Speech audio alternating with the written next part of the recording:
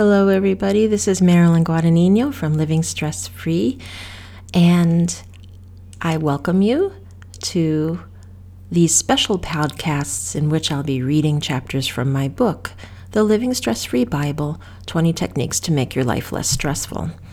I'm dedicating the reading of this book to our healthcare workers everywhere, especially during this time of a pandemic. I'd like to give a special shout out to the mental health care workers helping our very stressed people stay stable and calm during this very highly difficult time to manage, especially since many mental health care workers are also dealing with their own personal stressors in their lives. So burnout is a real issue that we all need to be aware of with mental health as well as our medical health care workers. That's what this book is going to help you all with. So, here is Chapter 1, The Third Door.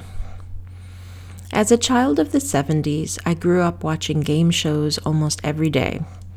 One significant memory I have from a particular game show, Let's Make a Deal, was when Monty Hall asked the contestants to choose which door had the prize.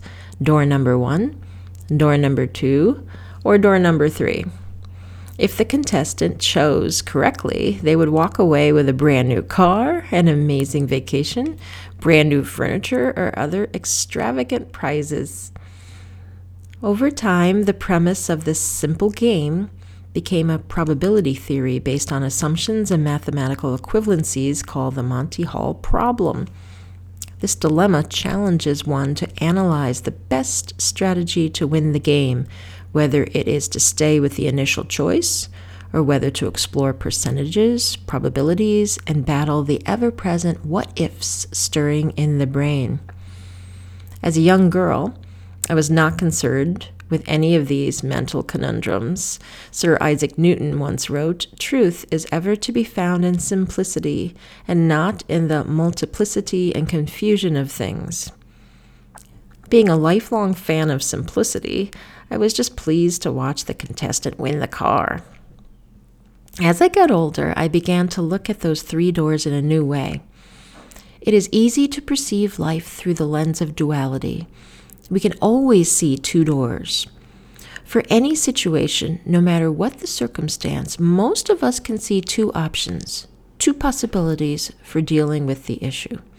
For many people, this boils down to the good decision or the bad decision, the positive or the negative, right or wrong, black or white, hot or cold, day or night, and so on. We live in a world of opposites and make most decisions based on polarity. What if there was a third option, a third door? What would happen if we took the time to explore another way of looking at the situation? I have worked as a mental health therapist for 30 years. Through my experiences helping so many different people with problems, symptoms, and challenges, I have discovered one of the most helpful strategies a person can do for another is to show them the third door. There's always another way to perceive a situation outside of the obvious choices. All it takes is going beyond the natural tendency of the mind to polarize the issue and explore other angles and ways of thinking and feeling. Why do we polarize situations so much? I've contemplated this question many times, and what I've discovered is not all people get stuck in duality. If the community a person dwells in is very focused on good, bad, right, wrong, dogma, and societal dictates, the person living in that community will have a more dualistic, polarized perception of all their circumstances. In contrast, communities in which people follow natural rhythms and function more from their experience and less from their ideas and beliefs seem to be able to entertain a myriad of perceptions and possibilities. Society obviously has a need for laws and guidelines for people to follow, but this can certainly be taken too far. When rules interfere with an individual's ability to explore issues independently and think for themselves, inadvertently fostering sheep mentality, the tendency towards polarization increases. Another cause for dualistic thinking is the us and them perspective. Whenever we perceive a separation from others due to ideology, political viewpoints, religious affiliation, cultural differences, economic status, race, sexual orientation, gender, age, etc., there is polarity. Perceiving this separation externally only reinforces this same tendency internally with thoughts and feelings. This feeling of separation sows the seeds of anxiety, worry, and fear. The philosopher, speaker, and writer J. Krishnamurti wrote, "When you call yourself an Indian, a Muslim, or a Christian, or a European, or anything else, you are being violent. Do you see why it is violent? Because you are separating yourself from the rest of mankind. When you separate yourself by belief, by nationality, by tradition, it breeds violence.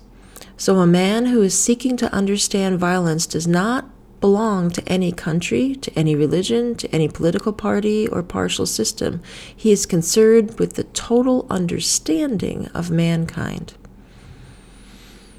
When faced with a challenging issue, if only two solutions arise, this polarized perception will create anxiety that will force the stressed person to choose a side and make a quick decision to relieve the anxiety. The problem is this decision was made from a stressful state of mind. It may not be the best solution. Worse yet, the decision may not resolve the issue, and it will return, causing an endless loop of stress repeating itself. I have a quartz crystal in my office. I love to gaze at it and notice the different sides the form of the rock displays. It is the perfect metaphor for seeing different sides of any situation. Sometimes I hand it to a client as we explore different options and ways of looking at their dilemma. We loosen the rigid dualistic perception and allow for not knowing. Not knowing is not easy for most people. Knowing is seen as a sign of intelligence, capability, and success. Being, quote, in the know, end quote, is an honored trait. However, if you study the ancient wisdom from the yogic, Taoist, and Buddhist traditions, to not know is what is most valued. The Upanishads, ancient Vedic texts, state, quote, "He who knows, knows not. He who knows not, knows," end quote. There is intelligence in not knowing. Another problem with only seeing two sides of an issue is ambivalence.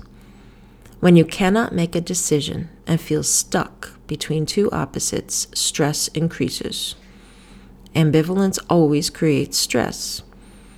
There is fear in identifying with one side or the other because you might make the wrong decision. One of the best antidotes for ambivalence is to allow for a third option and then sit with it, allowing it to percolate. The third door will loosen up the polarized perception and ease the mind enough for the light to come in. Chapter 15 offers an innovative technique called emotional deliberation to take this dilemma of ambivalence to the next level. If you're struggling with this issue right now, you may want to jump ahead to that chapter for more direction to find your way. So my LSF takeaway number 1 for chapter 1 is perceiving more than two sides of any situation is extremely helpful for exploring the bigger picture. A more expanded perspective and increased awareness can help make more informed choices and better decisions. Whenever you are uncertain and caught between two ways of looking at something, always explore the third option. If you have difficulty, ask a friend, a colleague, or other trusted person in your life for assistance. There is always the third door, and you will be amazed at how knowing this will relieve your stress. So that is chapter 1, The Third Door, which is actually what I originally was going to make the title of my book. But decided it wasn't clear enough and that people really wouldn't know what was in it. But this concept of the third door is something that mental health therapists use, but you can use this with people that come to you for advice, because most people really don't want you to solve their problem. Somebody just to listen to them, to understand, to validate how they feel. And often it helps a person if you give them a third way of looking at it, that there isn't always this two polarized ways of looking at something. There's always another way, and that could be a great way to offer help and advice and support to someone who's coming to you with a dilemma. So I want to give you a real life example of how to use the third door that I use with clients I work with.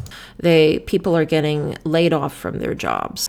For many, they're furloughed or laid off, but their companies are saying they can come back to the job once the economy picks up and things get better.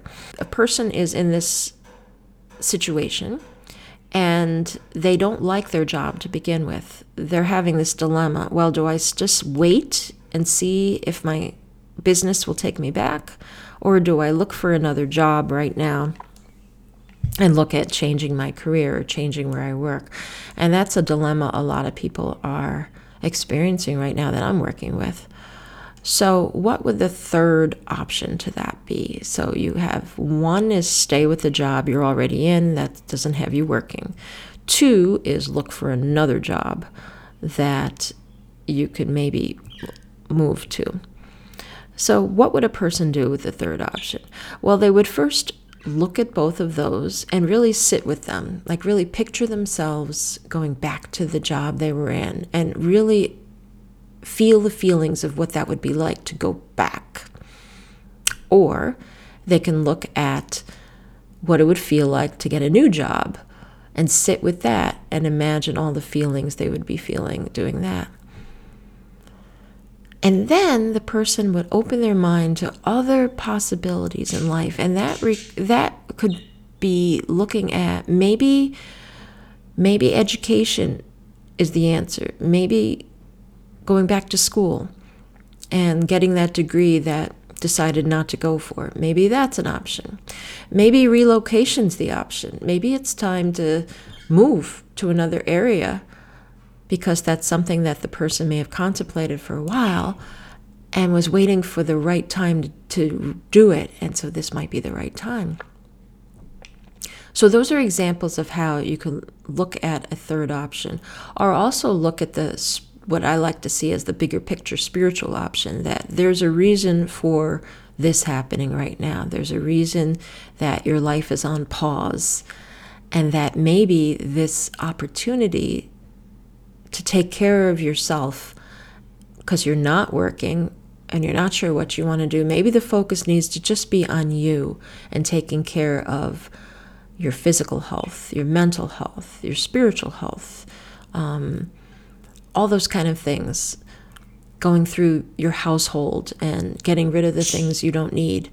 Although maybe that's the third door at this time. So there's an example of how this current situation we're in right now, how you can use the concept of the third door. So at the end of the book, I have 26 additional techniques, and I'd like to read the one for this podcast, which is actually number 26. Is the last one of the 26 techniques. Make your top priority each day this week to manage your stress, not the situation. Forget problem solving and put your focus on bringing calmness to your state of mind. Choose inner peace over making a point, arguing an opinion, or struggling with an issue. From morning to night, have the intention of lowering your stress level each day, every day. It really can be helpful if you're about to speak your mind and argue something, but you're not sure if you want to jump into that pool because it could cause a lot of conflict. Maybe pause, take a breath, ask yourself, do I really want to go there? Or do I want to just choose inner peace and just let it go, let the point go, and just bring your inner state into more calmness and more ease? All right. Thank you for listening. Lou and I send our best wishes for safety, health, happiness, calmness, and ease during this difficult time. And we will be back with another podcast soon. Take care, everyone.